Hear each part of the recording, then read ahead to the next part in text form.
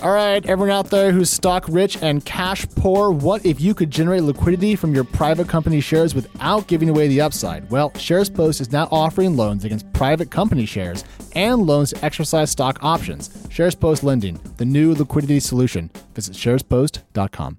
Coming up on equity, SoftBank invests a ton of money in a dog walking app. There are a bunch of executive changes at Airbnb, and it turns out talking to Amazon's Magic Cylinder is a real business.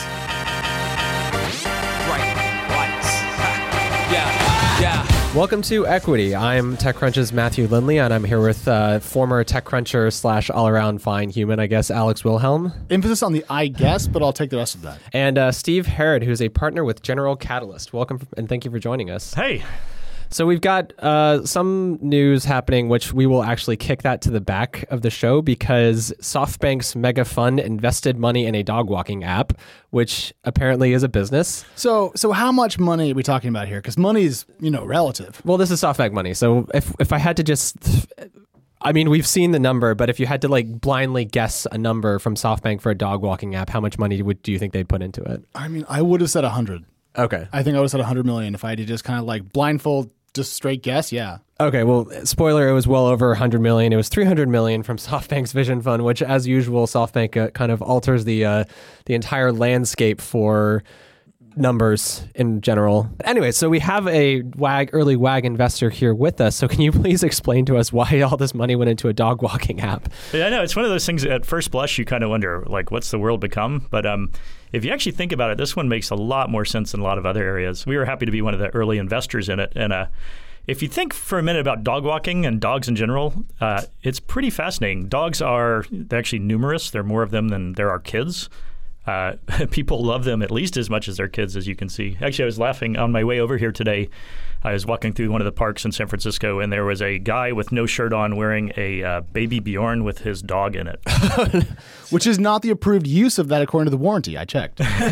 Exactly. This is why this is a podcast, not a video look at this either. So there's a lot of dogs. People absolutely love them, and especially these days, everyone's busy and working, and they want to know that their dog is being taken care of. So they love the idea of trusted people coming in and giving Fifi a little walk and helping them be happy. And what's more, the beautiful thing about this business is that dogs just keep needing to go to the bathroom, as anyone who has one knows. And so it's a business that just people keep using over and over and over. So I think it has a chance to be a worldwide phenomena for sure. And I think you start with dog walks and it can go to boarding and to grooming and all sorts of other things from there. I want to double click on that worldwide point because I get why putting more money into WAG in the domestic market makes sense because I can see where the capital would go to use. I can grok that. But when you say worldwide, you're presuming that a big chunk of the 300 million will be used for international expansion, and that will demand a lot of localization. A lot of these sorts of things need to have very specific instances for certain markets because the dog market won't be the same in Japan as is the U.S. Yeah, because I want to drill down on that because I just got back from a big trip out in Asia and several countries in Southeast Asia, and in San Francisco there are dogs freaking everywhere, and in a lot of those countries that we went to, you don't see dogs everywhere, right? You don't see a ton of dog walking. So I'm just wondering if you're talking about international expansion, you mentioned localization, right? How do you kind of reconcile this idea that, obviously we live in the San Francisco bubble where there are dogs just freaking everywhere, right? And if you went abroad, maybe it's just not even a thing to kind of casually walk your dog and you just take him out and just let him go to the bathroom and come straight back in, right? Yeah, certainly. It's definitely the case where you have different regulations and different norms and probably even different pet types. Dogs aren't the pet of choice everywhere. But it is the fact also that when you take something that is a general need for a subset of all the countries out there, then this is one of the opportunities that SoftBank often pitches, which is we can take your U.S. and maybe sometimes European-centric business and apply it to the right countries that might exist and have something similar.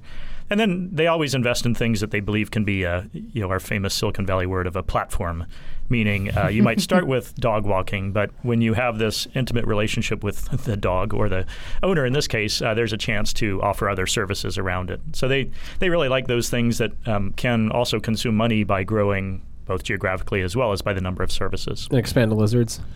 So then that kind of raises a slightly different question, which is I get all of that for $100 million round. that overall narrative makes sense to me for that size check. But this, I think, was a $300 million at a $650 valuation. So they bought a huge stake of the company, which could theoretically limit later investment if people don't want to come in at that valuation. So is it kind of their one shot to get this international work done, or does the company still have a lot of later future flexibility for financing? I don't know what a $300 million check means to a company that had raised 60 before. Like that just feels so surreal to me in terms of scale. I don't know how it bears out in 3 or 4 years. Yeah, certainly it can be both a blessing and a curse if you're not doing it right. You often succeed as a startup because you really focus on the most important thing and you get it really, really done right. Whereas if you can do everything at once, then you sometimes get sloppy. So I think that's one of the balances. On the flip side, when it's one of these giant businesses or giant potential businesses that SoftBank goes after, they want to actually make sure that no one else can really come and outspin them for sure. And so if there are multiple services around the world trying to be your dog or your pet walker or your interface with them, then it's certainly nice to be able to expand ahead of them and to make sure that you can win the bigger prize by being capitalized that much. I feel like that's like the OG SoftBank move, like when they made that play for Supercell back in the day, right? The Clash of Clans guys, if I'm remembering that correctly. But I mean, also with SoftBank investing all this money into Wag or even Uber or things like that, right? I have to wonder, this is a massive equity funding round, but is this also an opportunity where, SoftBank is like this like blessing of liquidity for early employees and founders and things like that, whereas the only original route was to go public or to like sell your company or something like that, and all of a sudden SoftBank comes in and says like, hey, we'll give you for Uber, whatever it was, like tens of billions of dollars for a stake in your company, and we'll let you guys finally cash out, right? Does that change the landscape? Even if, I know we're talking about a dog walking app of all things, but like, do situations like this kind of alter the landscape of VC though, right? Because I feel like we see these deals happening increasingly, and like, that's a factor of like not only like, yeah, they're really big deals, but like also, wow, like people are taking these deals, right? Well, this deal didn't have much secondary, right? That's the weird thing about this deal. If I recall the media correctly, there wasn't a whole bunch of liquidity provided in the transaction. So it isn't like, GC got bought out here or Freestyle or Sherpa or Battery. But liquidity is liquidity, right? Well, only if it impacts your shares, right? Liquidity event, but... We're talking about early employees though, like early employees and founders and things like that, right?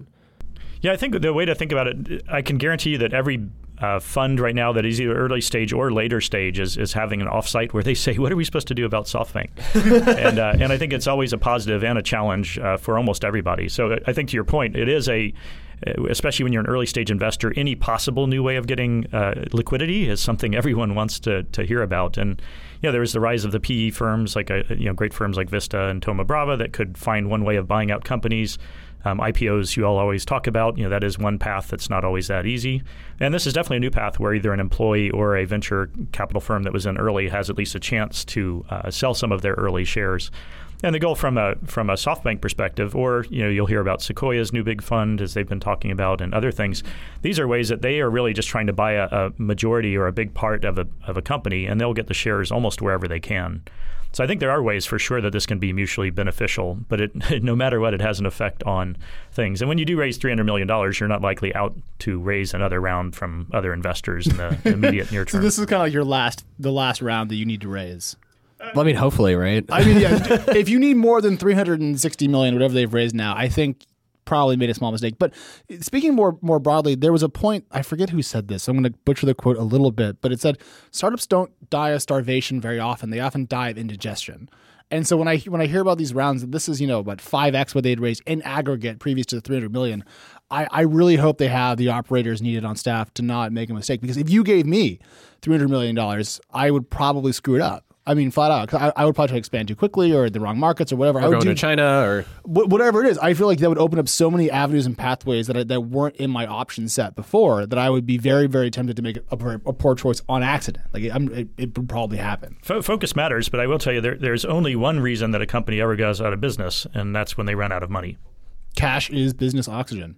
I tried to slip in an Uber burn, but it didn't work there. So I didn't even notice. Anyways, so speaking of companies not raising money, or at least we think, so we have a startup that probably everyone has used at this point, but is never or seemingly never in the conversation of like, oh, like when are they going public? Like Uber or Dropbox, which is like I feel like you hear one of these stories like every single day is Airbnb. I've heard of it. Yeah. It's a company, right? But we had a big dust up today with a lot of executive movement. In particular, Airbnb CFO is leaving the company, and there were a lot of reports out there that there were some tensions brewing between Brian Chesky and Lawrence, and I feel like Airbnb is one of those companies that's just gotten so ridiculously big and seems like actually like a reasonably what's the word I'm looking for?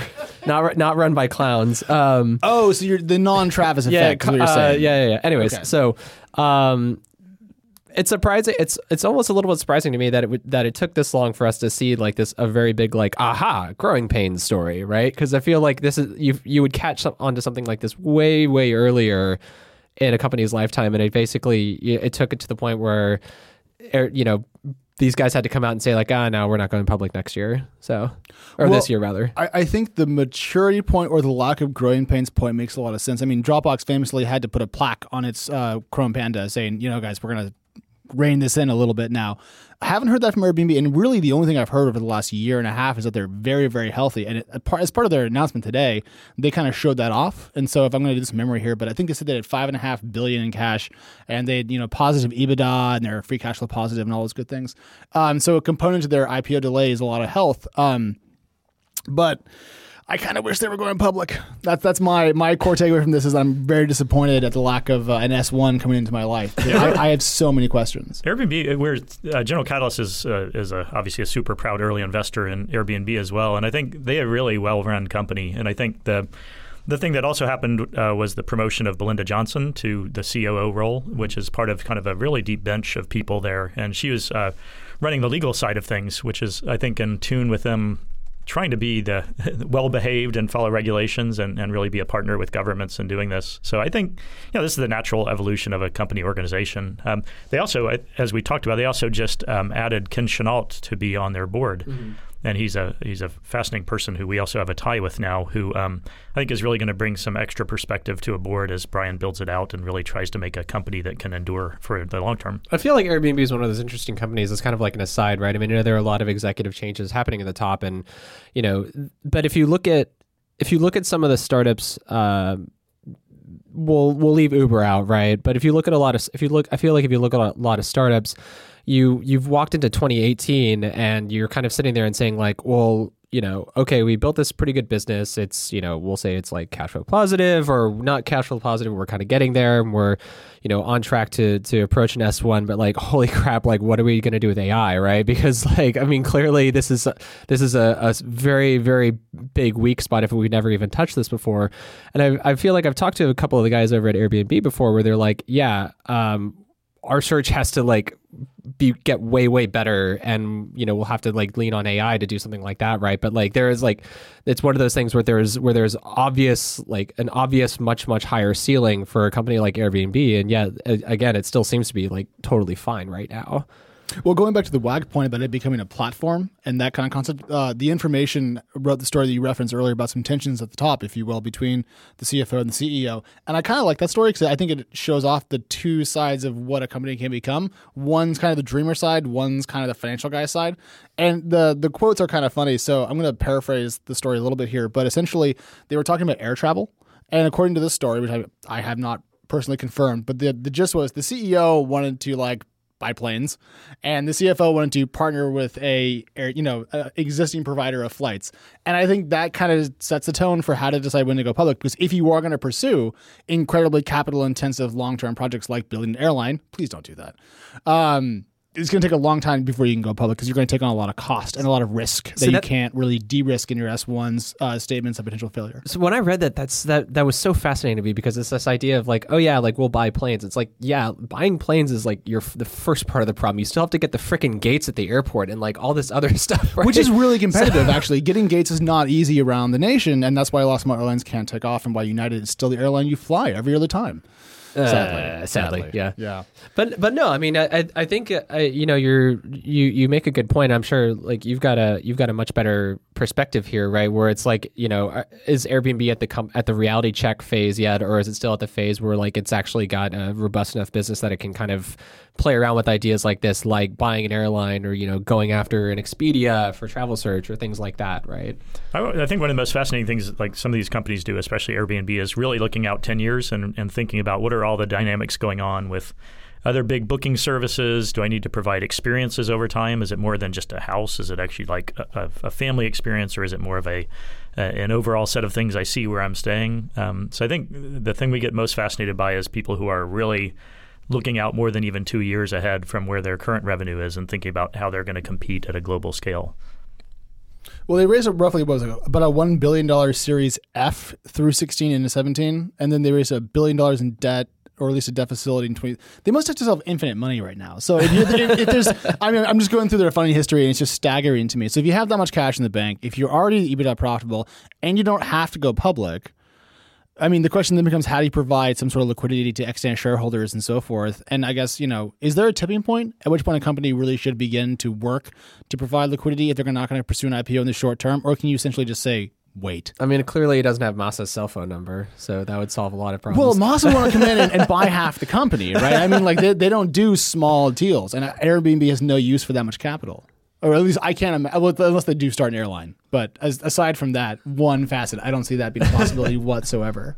Well, I do think the balance as a venture capital person, the balance of secondary, you can have it where the company is actually buying the shares. You can certainly have when a new investor comes in, they're comfortable buying kind of investor shares, or in many cases, they're comfortable buying employee-owned shares. And the balance is always, you certainly want people motivated and having alignment with long-term success and like making the stock super, super valuable. But on the flip side, if you got to buy a place in San Francisco, you need your money, or you're going to hop somewhere else where you can get money in the near term. So it's a very constant thing, both with the founders and the employees, to give certainly enough that they feel comfortable going, as we would say, going long on this company and like really trying to make something huge, but not like starving because they have all this stuff on paper that they can't do anything with. I've always wondered if you're a company like Airbnb and like, let's say you're cash flow positive, or you're a startup, let's say you're cash flow positive, or like you actually have positive EBITDA or something like that, like, can't you just pay a dividend to your employees? That is so antithetical to tech companies, though. I mean, think about Alphabet right now. Alphabet reported earnings like 48 minutes ago, and they pay no dividend. Now, they do rebuy some shares because they pay a lot in share-based comps. They got to kind of balance out that ledger. So there are some cash costs that count as investor return. But I mean, Apple's dividend yield is like, 2%? I mean, it's super low for their cash position. Tech companies don't want to pay dividends because it implies future growth is limited and they can't put that cash to better use. Exactly. I mean, it's an image problem. You have to believe that $1 reinvested in hiring engineers or sales teams or acquiring some company can make the stock go up more than just giving $1 to the investor. And that is certainly the bet that they're all making, is that you can do more with that dollar one way than the other. But if you're sitting on $100 billion in cash and you pay no dividend and you're still increasing your cash position each quarter, I think that argument, not to you, but just to the companies, is lame. I think there's actually pushback all the time when you see people with those huge cash balances, and they do one-time dividends. Apple obviously did a very big one-time dividend. That's true. I mean, Microsoft famously did too. And the other part of it is, as you know, stock buybacks, and I think that's you see this in the public companies. You don't see this so much in the private companies, but that's another way to make sure that you think $1 can be more valuable by creating scarcity of this this equity piece. I was going to make a joke about Uber paying a dividend, but then I remembered how much money they lose, so I didn't. Speaking of companies that don't lose money. But you get to make an Uber joke and I don't. Fine. Well, whatever. my Uber joke worked. That's why I got to make it. Anyways, money. People that make money. Companies that make money. Amazon made a lot of money. So quickly, a rundown of the numbers. So for people that are listening to this, it's Thursday here in the West Coast, and every other Big Five company just dropped their earnings kind of at once. We're going to go over just two quickly, the highlights, if you will. Hold on, I'm my third cup of coffee. Go for it. All right, so Lindley is currently vibrating off of his chair onto the floor and having a seizure. But aside from that small problem, Amazon reported, according to Katie Roof's story, actually on TechCrunch.com, sales of $60.5 billion, up 38% from the year before, and ahead of expectations of 59.83. So they beat on revenue, and their stock was up 3% after hours. And critically, AWS, their big cloud business, was $5.1 billion in revenue during the quarter, up from $3.5 the year ago. And, drumroll please, they had net income of $1.9 billion. Amazon made a bunch of money. Yay, Amazon. I don't know. It's still kind of a surprise to me, but I love to see it when they don't put all that back into growth immediately and they do show a little bit of that profit on their bottom line. So a solid quarter from them. Shares are up. And I don't really have any complaints about this report. I feel like my favorite chart that goes with this company whenever they report earnings every single time is the chart that shows Amazon, AWS's profit contribution, and the net income for Amazon. And which one's bigger usually? I mean, no. It's one of those things. It's like, oh my gosh, what story would be telling if Amazon didn't have AWS right now? You know, it's interesting. If you looked across a lot of the earnings, I know you'll cover some of them, but every single one of these companies highlights their public cloud infrastructure service these days. It came from Microsoft, from Google, comes out from Alibaba. It did over $500 million in cloud revenue from Alibaba in the preceding quarter. Certainly the theme across all these companies. I wonder if the cloud's going to be a big deal after all. I think this cloud thing might work out. Is it going to stick, or is it the next Neopets? It's hard to tell. So yeah, that's the short just on Amazon, and you know, I'm very impressed by their ability to be this consistent, and especially when they do so much at once. I mean, I will admit to being a fan of the show Top Gear, just to pick one example of Amazon's broader empire, which Amazon bought and brought to its platform as a show called Grand Tour. It's not as good, but it's still fun. They spend oodles of money on this ridiculous automotive quote show. Just part of what they're doing right now. And Lindley made a joke about Alexa earlier on, but I mean, that's another just huge facet of their business. So I'm amazed that they can keep performing and executing at the level they are while maintaining such a broad focus. And by that, I mean kind of a lack of. Well, you mentioned like cloud providers and things like that, right? And if you kind of look at Amazon historically, right, they've made like the significant bets they've made have essentially been like platform plays, right? So they created like an online platform for retailers to sell their stuff or for everyone to buy stuff and actually get, your undershirts in 48 hours because reason X, Y, and Z, right? Or if you, I mean, I don't understand it, but if you really want to watch video games, like you can go to Twitch, or, if you want to start a company and you need things to run, like, servers to run it on, or GPUs for your AI or whatever, you use AWS. Or if you want to, instead of looking at your phone, ask your magic cylinder in your room. Sorry, I'm stealing a quote from Twitter. I think it's Ari Levy over at CNBC. Ask your magic cylinder in your room to also buy you your undershirts and have them sent in 48 hours. You can do that too, right? There's a theme here. Yeah, well, no, it's like when you look at this, it's like these look like four like wildly different things, and yet they're all owned by a single company. Twitch does not figure very directly into the broader Amazon world. Or does it? I mean, I'm not going to mock esports because it's kind of its own category now. So I just don't get it. But I know, like, I understand why it's huge. You're 400 years old. Yeah, I know. I understand why it's huge. It's not for me, but once you're married, you no longer get esports. Yeah. I think is the rule of thumb. Like that, you reach a point of maturity at which point watching people play video games makes no more sense. There's other things you should probably be doing at that point. Like walking your dogs, apparently, is what you do because you love them more than your children. From your Airbnb. Well, that would... Can you bring dogs to an Airbnb? I'm sorry, I'm off topic, but I'm kind of curious. Now that you brought it up. I'm sure it's part of the things you can check as you're looking through them. And artificial intelligence may help us even more as we head forward. They'll already know then that you have a dog. Yeah, but yeah. I'm actually curious. So the investor in the room, right, who has invested in Wag, a platform, and Airbnb, a platform. When you look at Amazon, right, and you look at some of the things that they've come out with, I mean, obviously AWS is much earlier in Amazon's life than something like Alexa or, Twitch, or I mean, if you want to, like, for whatever reason, throw Whole Foods into that or something like that, right? Is it surprising to see, like, the scale at which the Alexa and the Echo has grown? Is it surprising to see like a business like that agile come out of a company like Amazon when you're expecting something like that to come out of like the startup space or something along Amazon's those lines? Fantastic, and we all both admire and fear them in many ways as a startup. And I think that is actually one of the biggest themes going on right now across I'd say both consumer and enterprise focused investors. You have to know how not just Amazon, but how Google, actually how all of these big players who had their earnings today, how they are using their platform or their girth to create challenges to get into a market. Or on the flip side, every one of my startups uses the Amazon Web Services or Google Cloud in order to deliver something that they couldn't have delivered at the same scale before. So a lot of what we're doing now as investors is trying to figure out how to play these different opportunities and how to ride the waves between these giant companies as they're going forward. So it's really important to dive deep and understand their strategy. To their credit, in particular, to Amazon, like they are very well known for trying experiments that are pretty bold and then killing them pretty quickly, which is kind of what our startup world is like as well. Well, the Fire Phone came out. Flopped. Anyone remember that? I remember it because I remember how much hype it got. But you're more of an enterprise guy yourself, right? So when you talk to the companies you've invested in, which of the biggest tech companies are they most afraid of most often? Like Microsoft or is Alphabet, or who kind of drives the fear? I'd say it's a combination of them. That again, it's fear and opportunity. I think this will get a little nerdy for a minute. I came from VMware. I was the CTO there, and that was it was software for data centers. And so if people aren't putting applications in their own data centers, they're throwing them into Amazon Web Services or the Google Cloud or Microsoft Azure, then that other business no longer exists. And you're not buying storage and you're not buying these traditional things. So a big part of what a modern investor will have to think about is, okay, let's buy that the world is moving to Amazon, which they clearly are. How can we make it even easier for companies to move there? How do we help their applications run? How do we bring security?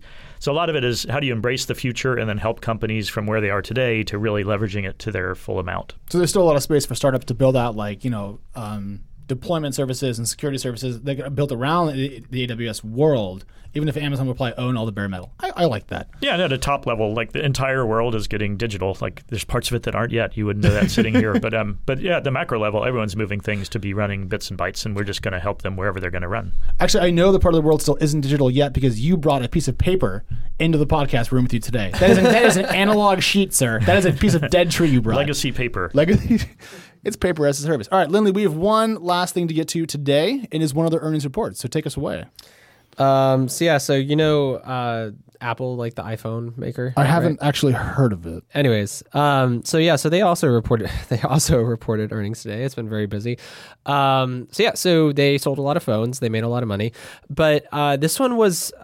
I will say this, and I think you also listened to a little bit of this. This was I feel like one of the weirder reports that they've come out with where they've had to a couple times double back and articulate exactly what was going on in terms of guidance and things like that, because this one was weird because there were only 13 weeks versus 14 weeks, and then they had a new phone where that was more expensive than previous, but most of those expectations are kind of baked into Wall Street analyst estimates, and then Apple missed on iPhone sales compared to Wall Street analyst estimates, but at the same time the ASP was average selling price was much higher. Anyways, this was a very, very wonky report by Apple.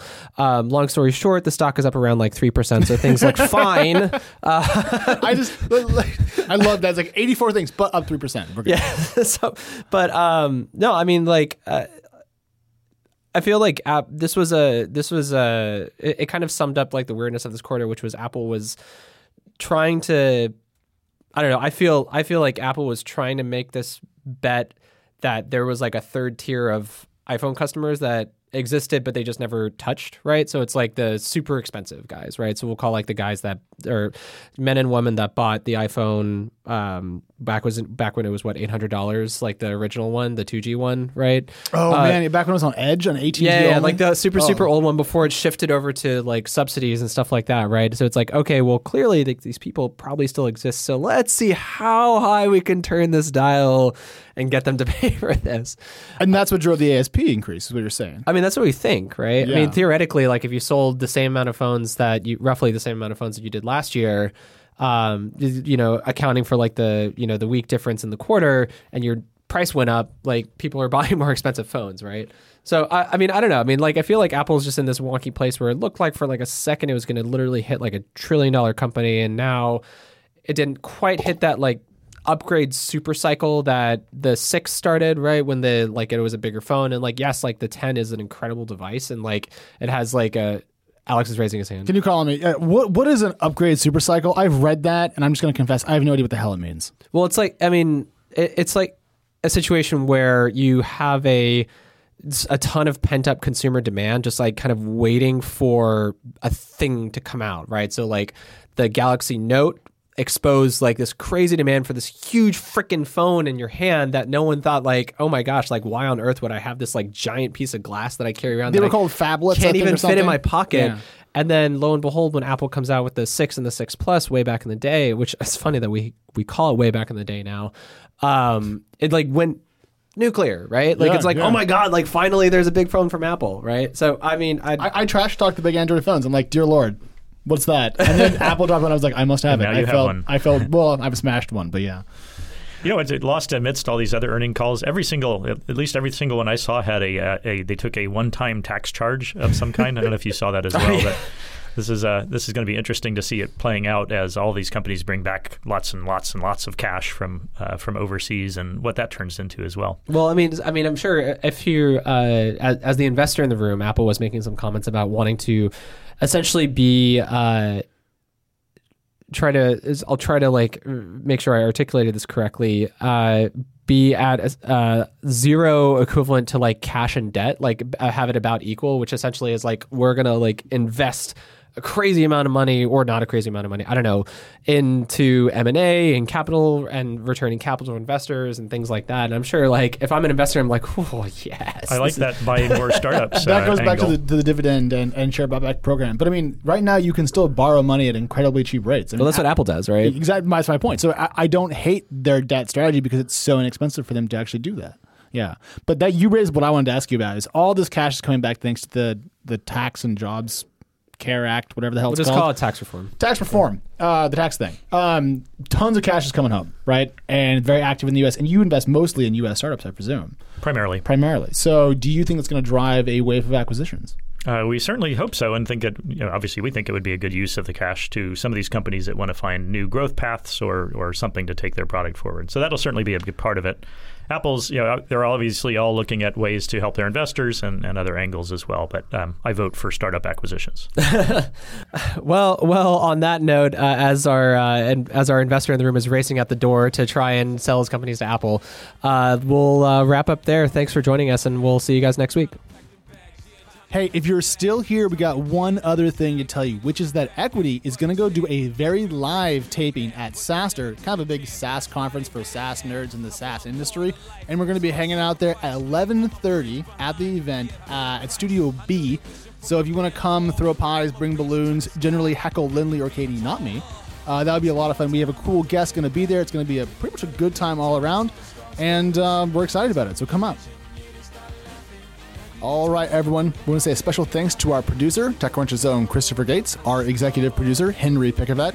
Thank you to Katie Roof. Thank you to Matthew Lindley. And thank you to you for leaving us that 5-star iTunes review. That's Equity. We'll see you all next Friday.